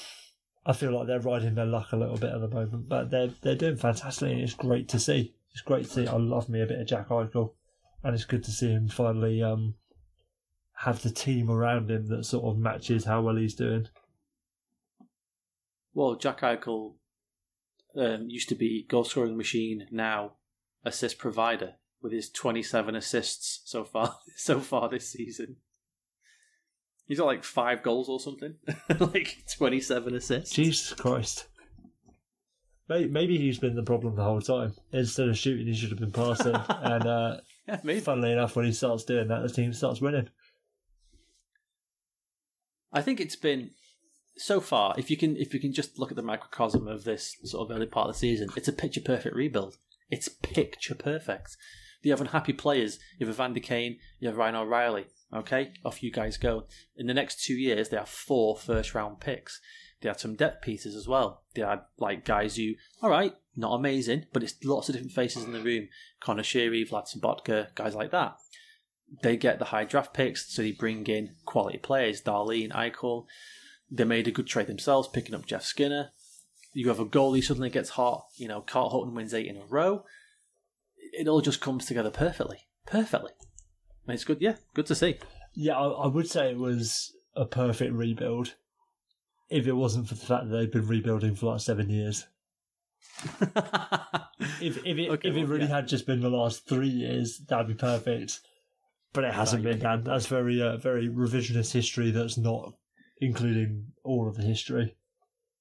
But there might be a couple of holes there in my bucket of optimism. Yeah, you might have tried to redact a couple of key bits of information, but you know, credit to you for trying. Well, the rebuild as it was, say, from this point last year, when they were just horrendous. Let's say, if you look at it in that point, they've done a good job. What Jason Botterill has done is, I think that's a fair way to break it up, because it's not like Botterill's been at the helm for the last however many years. Yes. So what Botterill has done there so far has been fantastic and proved it on the ice. So yeah, it's exciting times to be a Sabres fan, which is something that hasn't been said for quite some time. No, quite some time.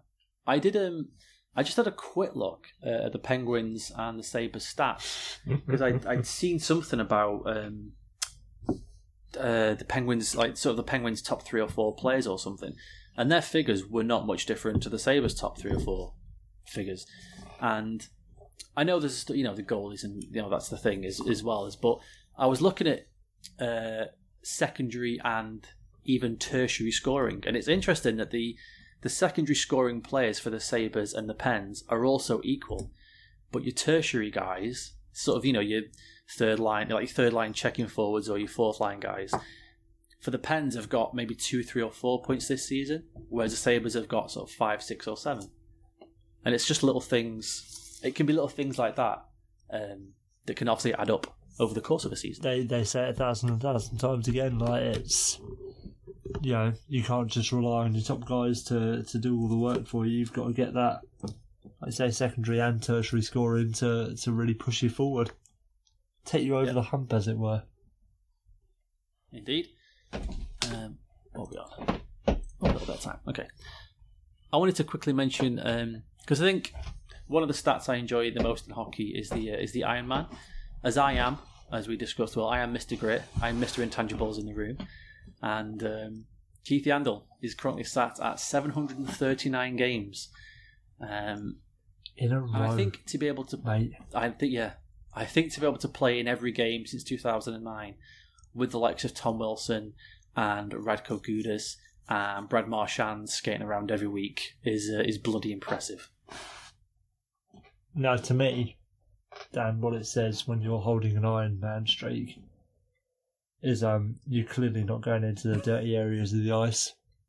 You're not making any effort. You are what I'd call a yellow belly if you're playing that many. If you're not getting injured at least 4 times in a season, you're not playing the game the right way, Dan. You're not putting your body on the line. You're not putting in 110%. If you don't leave the game at least once a month for concussion protocol, do you even play hockey? This is it. If nothing else, you're not drinking enough off the rink. If you haven't had to miss a game a season for a hangover, then you're clearly not a pro hockey player. Yeah. It's one of the more impressive, like I say, it's one of my more impressive stats in hockey, because it is... Oh, it's incredible. Ridiculously punishing game. I mean, maybe the most punishing game for the amount of times you play. Don't get me fucking started either on the... Do you know about the Cal Ripken baseball streak? No. You've never heard of it? Okay. So Cal Ripken was a player for Baltimore, and he had a consecutive games streak going. He topped out. He finished at 2,632 consecutive games. Jesus Christ! Which is ridiculous. That's a lot of games. But it's fucking baseball. I mean, you stand on the mound pretending to swing, and then you go up to the plate. You have maybe 4 swings, and then you go and sit down. Or maybe once you hit one and you have to run to first base. And that's it. You're not playing hockey. Because I'm Mr. Grit. You're not playing hockey every night. And also, there's a little conspiracy theory about the Cal Ripken streak, was that he was going to miss a game for some undisclosed reason. So the Baltimore sort of stadium officials faked a power outage and turned the lights off in half the stadium. So the game couldn't go ahead, and he didn't miss the streak. Mate. Because his streak was sort of synonymous with the team, and people would go to the games from all over the world. If you were visiting in Baltimore, you would go to the game to say, I was there for part of his streak, kind of thing. That's loopy, isn't it? Isn't that crazy? I mean, yeah, over 2,500 consecutive games is impressive, but, you know, it's not hockey, is it? But then to play a little bit of devil's advocate against Iron Man streaks, I do worry that, you know, Keith Yandel, how many games was it? 790 or something like that? 739. 739 games. Do you not imagine there are a few games that you should have not played for injury purposes? And then through the toxic culture of playing through injury that we have in the NHL, he's played through it, and maybe, you know, for pride or whatever, and I'm sure now he's, probably fully aware of his Iron Man streak, and that's going to be taken into consideration when he thinks about taking a game off. And I think that's true. It's thoroughly impressive, but I just worry that it promotes that, I've just got a broken hand, it's nothing, you know. Oh, 'tis but a scratch, or whatever the Black Knight quote is, like, you know what I mean? Like, it's just, I don't know. It's how you end up with players like Dustin Byfuglien playing for a concussion this week. That's the sort of fuck, that was ridiculous ethos that you're perpetuating. Yeah, did you see that string of tweets that Dimitri Filipovic retweeted? Yeah. Yes. Mate. It's not even funny. Like, it's not even funny. No, it's not. So he goes from still a problem. From having to leave the bench from taking a bad hit, going through the concussion protocol, coming back and playing, and then later that day being put on IR for a concussion. Like, it's just, at what point do we start putting fines in place for teams that do that? Because if it happens, well, at what point do we start fining players as well? You have to fine, and you'd have to be a bit of a bit of an evil bastard as well to ring Dustin while he's on his concussion break and just say, "Oh, by the way, you owe us $5,000." But at the same time, like, is that not saving players from themselves, sort of thing? No, I agree. I think it should be. I think it should be a fine for the team and a fine for the players. It's the only way you're going to stop them doing it is if you start to hurt them financially. Yeah, we've absolutely got to start fining the teams, because that is just blatant evidence of them not following the concussion protocol properly. And then, yeah, I think you're absolutely right, because it could end up with the players lying on the concussion protocol. Because surely it's as simple as, like, how are you feeling, or what? I don't know what sort of questions they ask, but I'd imagine there's enough that you can just say, yeah, I'm fine, whatever, I'm fine, yeah, I can see you've got 3 fingers right there, whatever, I'm fine. Never mind, I can't see out of one eye and my head's spinning and I'm about to vomit, but yeah, I'm fine. I'll go out there for game 24 of the season. Fucking idiots. Let's put it another way.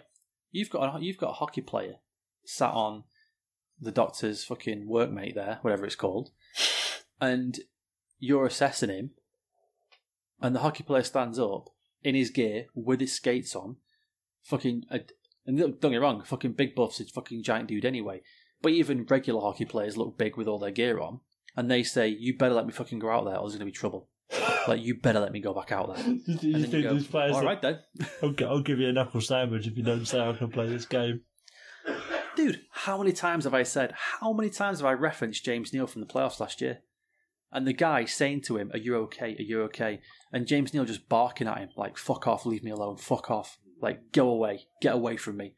And in the end, the guy literally just goes, "Fuck it, well, fine," and just walks away. Like, of course they would. I absolutely believe, I believe 1,000,000,000% a player would do that. I'm not saying all of them would do it. I'm not saying Byfuglien would do it. I don't know. But if it's an important game and you've got a concussion, it's that culture, dude. It's that culture of, for the love of the team, not for me. Mate, it's... I tell you what, watching hockey has made me scared of hitting my head. It has. Like, not even just playing, like, any situation. Whenever I see, like say, the absolute tangent, playing Red Dead, when, like, you're all jokes aside, when you're, like, interrogating people and, like, punching them in the face, I'm just thinking, oh, fucking hell, that brain. What is happening to that brain? And, like, I know Cowboy's going to get CTE. And what sort of support is a Cowboy going to get for CTE in 1898? None whatsoever, Dan. But yeah, all jokes aside, As you finish punching him in the face, come on, son, into this blue tent. Let's check your dilated pupils. I'm trying to explain to them, but they're just not listening. They're trying to put leeches on his eyeballs. But no, it's like, it just makes me think of like the rest of the world, where like somebody in the world right now is getting his head stomped in. Like that's the sad truth of it, Dan.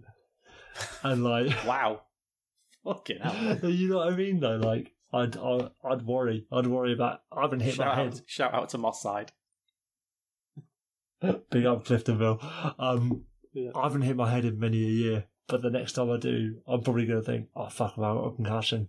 No matter what, you know what I mean? Like, I'm scared now. No, it's terrifying. It's terrifying. Absolutely terrifying. Ugh. I'll tell you else is terrifying, just quickly. Being bitten. Do you see Antoine Roussel and Marc-Edouard Vlasic this week? No, I didn't. I feel like further evidence of there's too much going on. Like a geezer gets bitten. It was a scuffle. Yeah, it's a scuffle at the end of the game. Fucking Roussel must have had him a row with his missus or something. Like 5 minutes before the game, because during the game you got 2 minutes for roughing, 2 minutes for cross checking. You got obviously 10 for misconduct, and he got 2 for delay game, and another 2 for elbowing. So he had had himself an evening, let me tell you. Antoine, come on, mate, you're better than that. And then so they get him and Vlasic get into a scuffle, and there's obviously hands and blah blah blah. And then he bit him on his hand, and you can see Vlasic go, he fucking bit me, like almost in shock. So was that glove on or glove off? No, glove off. All right, that's good. He bit his actual hand. You've got to be some sort of animal if you're trying to bite through a hockey glove, because those things are absolutely disgusting. True. Well, it's fucking who was it? Alex Burrows in the cup final. Oh god, yeah. And then the game after, the Bruins were like sticking their fingers in his face trying to get him to bite them. There's a precedent for this. That was funny. Yeah. Oh, mate. And then crazy. He only got fined $5,000 for biting another player. Biting, Will. He bit a man. And he got $5,000. Oh, mate. Fucking hell. On a little bit of a spin on that, Grace's got a cousin. He's about 17. Die-hard Derby County fan. Okay. And I don't know if you saw, but a Derby player bit someone during the week. I don't know who it was, but yeah, he bit someone in like one of these little football scrums. And he was asking the question whether he should be banned or whether that's just the passion in the game.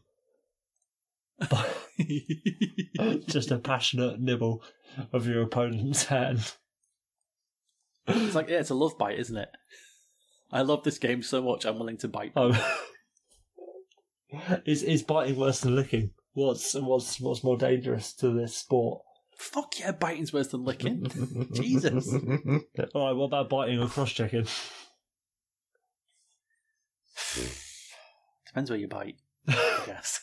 I think I'd rather take a bite to the hand than a stick to the neck, personally. Yeah, but I don't know. Being bitten on the face, I'd rather take a stick to the neck. Yeah, but he's not biting people on the face, is he? Not yet, Will. It's a slippery slope. We need to stop him.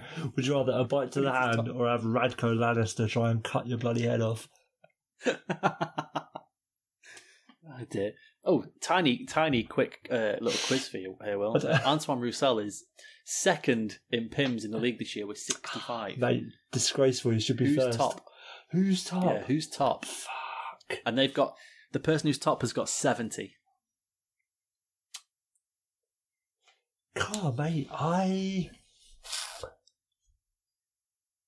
Do you know what's crazy about this answer? The answer is really surprising and also not surprising at all. Can you give me a conference that they play in? Eastern. Yeah. I do enjoy these little games. Nah, there's nobody jumping out at me, so I won't waste anyone's time. Who is it? No? Well, we talked about him. It is one Mr. Bradley Marchand. See, I was going to say Bradley. That's not surprising in the slightest. But it also is because he's not like he's kind of doing lots of little things all the time instead of the big thing.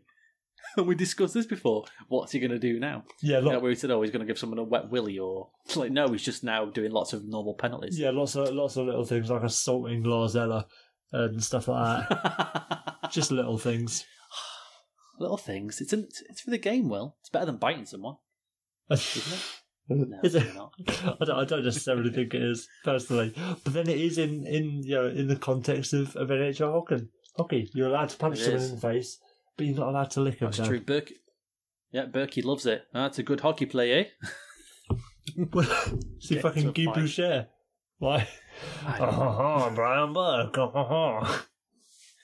As we've clearly established on this show many times, my accents are somewhat terrible.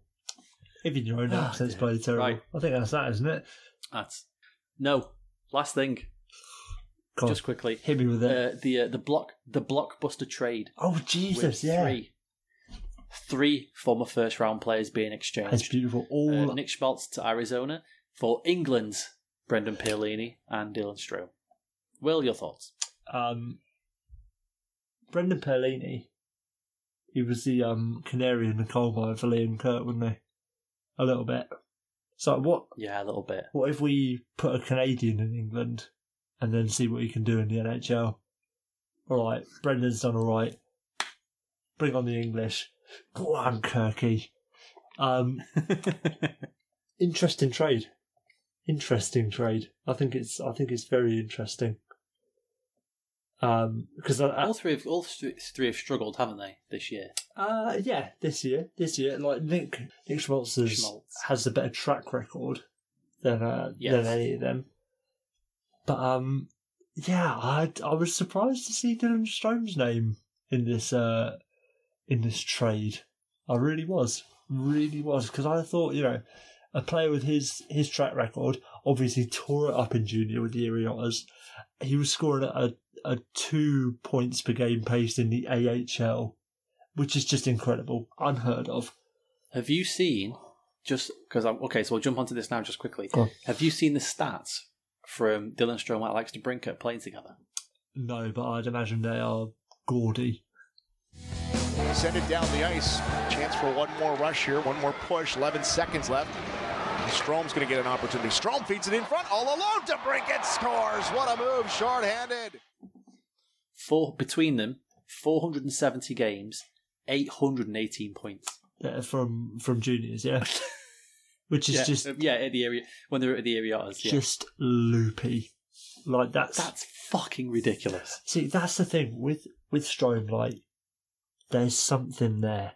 There is something there, and somebody somewhere is going to be able to unlock that potential. Whether it's usage, whether it's changing the mechanics of his skating, whatever it might be. He's a talented hockey player.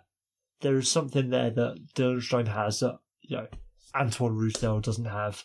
Like Kevin Bieksa doesn't have. Like I don't know. Like your average NHL player doesn't have certain things that Dylan Strome has in an offensive capacity.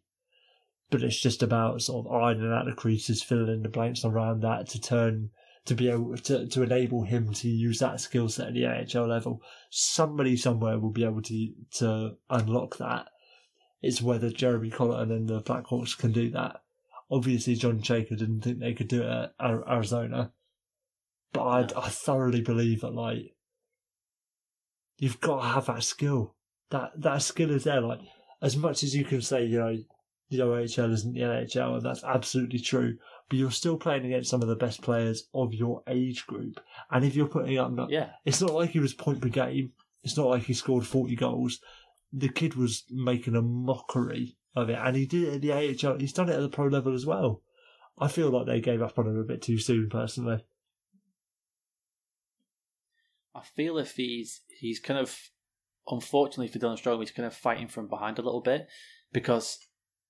You look at his draft class and you find out he's taken ahead of Rantanen, Marner, Barzal, and you start thinking, oh well, he's not as good as them, is he? Like, those players are already fucking amazing. Why isn't he doing this? Instead of maybe, like you say, trying to unlock that thing that's just missing from his game that makes him into a player as good as those. But it's a fascinating thing. Like, can he get it back? Can he get that back? What's happened? I don't know. Well, a lot of people say he's just too slow, don't they? But I don't believe that. Yeah. There have been slow players in the AHL before. Like, I know. Not every player is fucking Conor McDavid, are they? If you've got a quick brain, and again, we've seen it in football where a player might not be the fastest, but he can, like Pirlo, he gets to 34, 35. Yeah, he can't run anymore, but he can just ping a pass from anywhere on the pitch to anywhere else on the pitch, and it's perfect. Strome just needs to find that, okay, I need to think quicker to find the right pass or to make the right decision to get ahead of a guy before he starts to move and that kind of thing. And yeah, if he said he was going to the Hawks and, you know, Quenneville was going to get to kind of work with him, you think, oh, maybe. And then, you know, obviously Jeremy Colleton's now going to get to do it, and that's another interesting. Can he get the same, you know, can he do for those players what Q did for sort of Taves, Kane, and, you know, those kind of guys? I think it's going to be interesting. Like, he had a 2-point night for his debut for the Hawks, so there's something there. And to be fair, a player like Dylan Strome, if you're going to put him next to Patrick Kane, like, that's the way that you get something out of him, isn't it? Yeah, true. Just build him up a little bit. Get him feeling confident again in that team. And then maybe he can sort of, you know, go to his own line and hopefully drive it forward. Something just quickly off Twitter was at Mark Lazarus tweeted it out, was that Blackhawks first rounders, 2011 Mark McNeil traded, bust. 2011 Phil Deneau traded. 2012 Teravainen traded. 2013 Ryan Hartman traded. 2014 Nick Schmaltz traded. 2015 nothing. 2016 nothing. And then at BWalk01 pointed out that the Blackhawks have in their system 2011 first round pick Connor Murphy, 2012 first round pick Henrik Samuelsson, 2014 first round pick Brendan Perlini, 2015 first round pick Dylan Strome, all from the Coyotes. Funny that, isn't it? Isn't that weird? Isn't that weird? That is just strange. Like, yeah, just odd. But then you get that some teams, like, be it relationship between the GMs or whatever, or just pure compatibility between the teams' needs. You get teams that sort of, you know, saddle up together, if you will, like, you know, settle down, like, and decide, right, we've got things to offer each other. Let's do a bunch of trades or whatever. It's just funny how things work out like that, isn't it? I feel there's been a lot of that this week for me. Like, doing sort of a little bit of research for the show and stuff, I was just looking at things. Like we said about, you know, Hextall and me going, I don't get that. And then seeing the Chicago thing and going, oh, that's weird. Lots of eye squinting and head scratching from me this week. More than normal, actually, shall we say. It's just we're living in eye scratching. Eye scratching? Eye scratching and head squinting times, Dan. God, that sounds awful. The last thing, Will, as always, man versus coin flip. What's the most you ever lost on a coin toss? Call it. It had to happen. You've relinquished your lead, I'm afraid. Mate. It's a long season. There's plenty of time left. It's a long season to lose. You're now losing by a point. Down 16-17. But plenty of time to go. Let's get these games done. Jets, Rangers. Jets. Has to be. Jets. Oilers, Stars. The Oilers. Boo. Hurricanes, Kings. Ooh. I'm going to go Kings just because the Canes are you know, perennial letdown. Fair enough. Leafs, Sabres. Oh, Leafs. That's going to be a game and a half, isn't it? Yeah, I've heard they've just signed some young kid from Sweden. He's going to be pretty good. A little free agent out of Sweden, eh? Yeah. Flames, Blue Jackets. Blue Jackets. James Neal is going to be a -4. Somehow scored 2 own goals. Oh, it's going to be impressive. Hell of a night. Hell of a night. All right. Cheers, folks. You can get in touch with us on Twitter, of course, at Dan Straight Edge. Will, you are at WEVEVERETT. At 2bits1puck, number 2, number 1. Thank you for listening. Another long week for young William and I. Will, any last words? I want to go to bed. That sounds like a fabulous idea. Take care, folks. We'll see you later. Peace.